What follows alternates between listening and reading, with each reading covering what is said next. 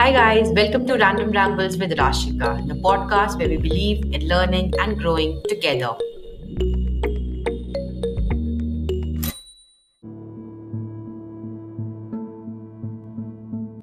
Chances are that you've probably seen Game of Thrones, and in case you haven't, don't worry, I'll give full context. Towards the end of the last season, it's in the last episode, I'm guessing, there there's this very powerful speech given by Tyrion Lannister, which really stayed with me. I remember watching the episode, and this speech really did stay with me.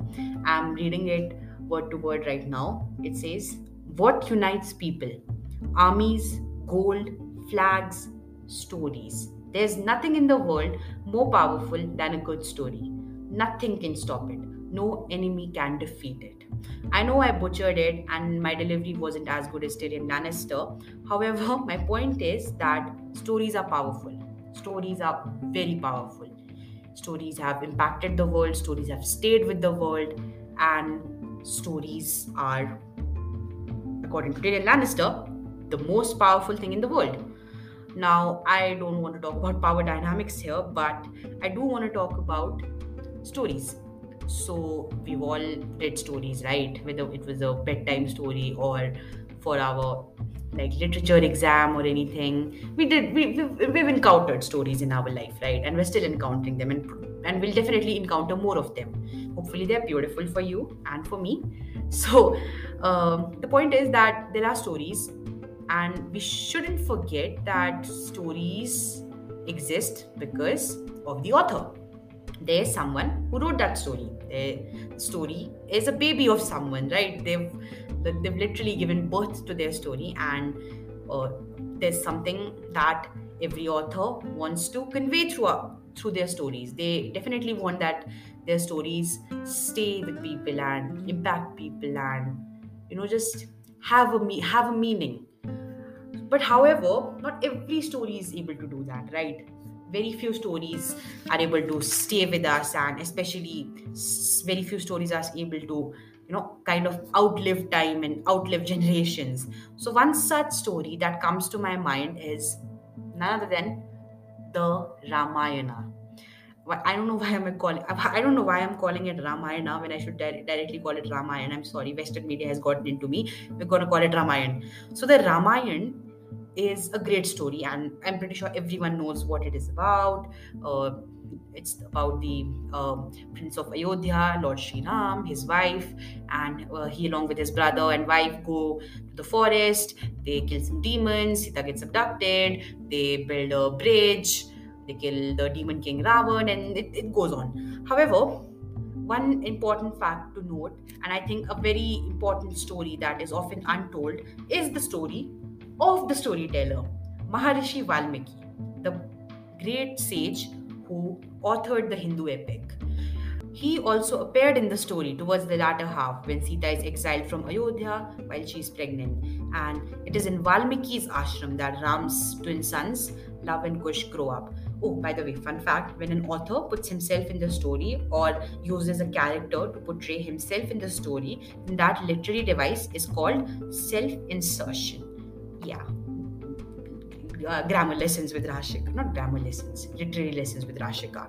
Anyway, so coming back to Maharishi Valmiki. Now we all call him, I'm literally addressing him as Maharishi Valmiki, right? No, we don't just call people Maha, we don't just use that prefix for every single person. Like there's a reason why Mahatma Gandhi is called Mahatma, right?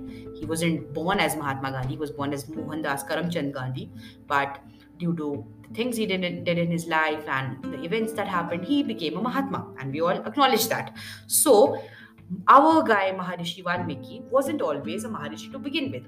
In fact, he wasn't even Valmiki to begin with. In fact, he wasn't even a good guy to begin with. He was actually Ratnakar. His real name, his name before he became Valmiki, was Ratnakar. So, there are a lot of versions about his birth, and like there's no one single version that I can pen down, and I can't say which one's correct. However, in throughout all these versions, he was born to like good parents, good Brahmin parents from good families. But however, he is stolen away from them as a child, and he ends up in the forest. So different versions talk about how he's raised by the tribes or the the forest people and all. But towards the end, he in all versions becomes a, yes, you guessed it right, a robber, a dacoit, a lutera. So all these three words don't sound like the good guy, right? They sound like the bad guy of the story. So it's confirmed that our guy Ratnakar, our guy Maharishi Valmiki wasn't always the good guy to begin with. He was in fact the bad guy. So all the passerbys, all the travelers who came into the forest, he used to loot them. He used to like rob them, and he used to terrorize them. And there are versions in which he also tried to rob this one of the seven sages, the Saptarishis. So this goes on. So he's having a life in the forest where he loots people, and it's the kind of life you can't imagine of someone who wrote the Ramayana, right? So one fine day, things were about to change, and one fine day enters Devrishi Narad. Now we all love Devrishi Narad, don't we? If you've seen the TV, if you've seen those TV shows, you know who I'm talking about. Devrishi Narad is the guy who goes around everywhere and is like Narayan, Narayan, and I like to call him the OG gossip girl because it's true. It's true. He is the OG gossip girl. He used to go from one place to another, from one god to another, and just like chit chat and like make sure that information and his gossips are reaching from one place to another. So he was the OG gossip girl. I'm sorry if I'm offending any Dev Rishi Narad stands, but he was. So Narad comes into the picture and he asks Ratnakar that why are you doing this? Why are you looting people? Why are you robber? So Ratnakar very confidently says that I'm doing this for my family, because Ratnakar thinks that he's doing it for his family. He thinks that he's being a provider. I am so sorry. Whenever I listen to the word provider, I can't help thinking about those memes. But getting back to track, so Ratnakar very confidently says that it's for his family, and he's doing this to sustain himself and his family. So Narad asks the question which really shakes Ratnakar. He asks him that are they willing? Is his family willing to bear the consequences of his sins? And that really made Ratnakar think. So he went back to his family. He asked them that, yeah, I'm doing all of this for you. I'm like looting people and I'm doing all these terrible things. Are you like, will you guys like be shareholders and partners in my crime? And they said no. They all said no. They told him that these are your sins. We never asked you to do them. So you will have to bear the consequences of them. Why should we do it? So this made our guy Ratnakar really sad. And this is like that moment where you think that you're doing something your entire life because it's for someone else, and they just come to you and they're like, no, nah, you're not doing it for me. I'm not involved in this. Hands up. So that's what happened with Ratnakar, and I am pretty sure it must suck to be Ratnakar at that point of time. Anyway, so he's like sad, and he's lost all his confidence. So he goes back to Narad Muni. So he asked, "What can I do now? Like, what to do? Because this is all like everything is blurry now." So Narad tells him that you can attain salvation by saying one word, and the word Narad Muni tells him is the word Ram. So Narad Muni tells him that if you recite the word Ram, like Ram, Ram, Ram, Ram, then you will attain salvation. Like there will be redemption. Like it's almost like you'll regrow and you can start a new life. So Ratnakar was such a sinner. He was such a big sinner that even the words could not come out of his mouth. Like the words were so pure that it couldn't come out of such a sinful mouth. You know what I mean? So what he does then is that he starts reciting those words in a different manner. So he says Mara. So he goes on like Mara, Mara, the opposite he's saying. So ultimately, see, if you say Mara, Mara, Mara, Mara, it becomes Ram, right? If you continuously say that. So he keeps on saying that, and ultimately, when he goes on and keeps saying that, and Mara, Mara, Mara becomes Ram. So he's completely reciting the name of Ram. Ram, Ram, Ram. His chanting has started. So he's going on and on and on. And it's legend says that he attained salvation doing that. And he's like full on meditating, and he's doing all his yoga things and everything, all the things that all people used to do at that time. I'm not sure. I'm not very familiar with the terminologies, but let's just the fact of the matter is that this guy attained salvation. This robber, this dacoit, attained salvation by reciting Ram's name. So he goes on, and things are going on, and the one of the rishis comes there, and they grant him the status of maharishi and all. So he becomes a maharishi. And I think it's a very beautiful story that no matter where you've been in your past, and how you've been so far, there is always a opportunity, there's always an opportunity, there's always a chance, there's always a door that can open, and you can begin again. Like a new life can begin for you.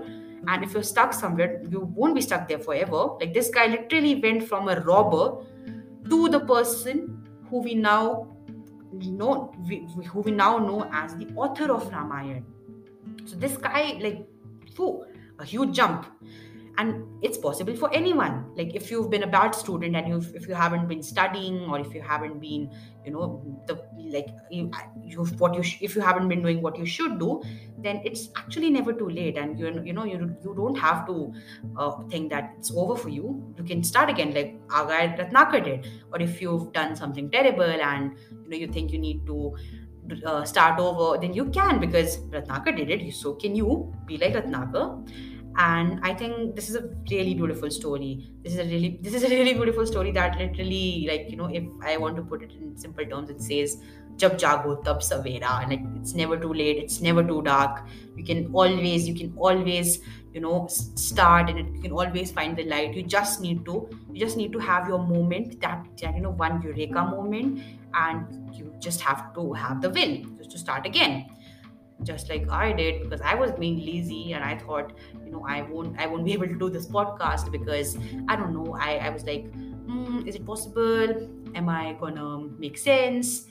Is it gonna happen? What if it doesn't turn out good? What if it becomes a joke? There were all kinds of thoughts in my head, but I was like, I have to do it. It just has to, like, I'd rather do it than not do it. You know what I mean? I'd rather like regret doing it than regret not doing it.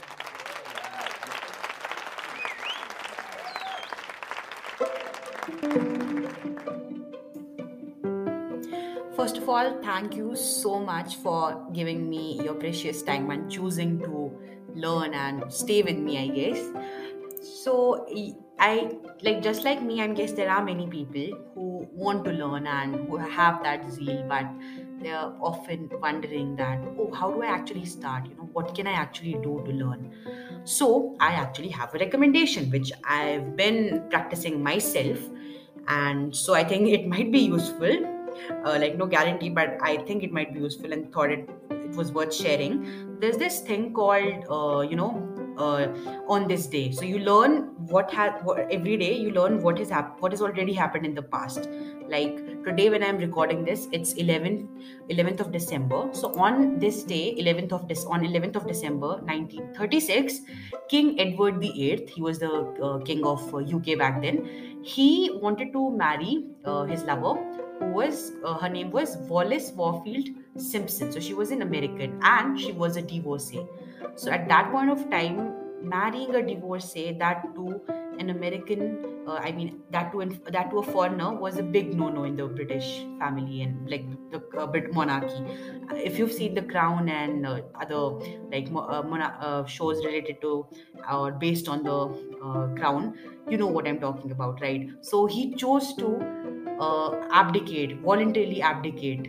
So this guy literally like gave up his throne for the woman he loves. So yeah, that's that. And I thought it might be useful because you never know.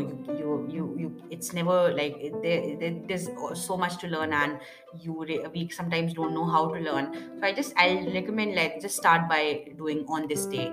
I recommend for this. There's this library by IIT Kharagpur. They do have a on this day section, and also Britannica does it. There's even a book about this. Like, there's this big huge book I have, which I have way back home, but I like never paid much attention to it. So yeah, and I think I'm going to start doing that myself.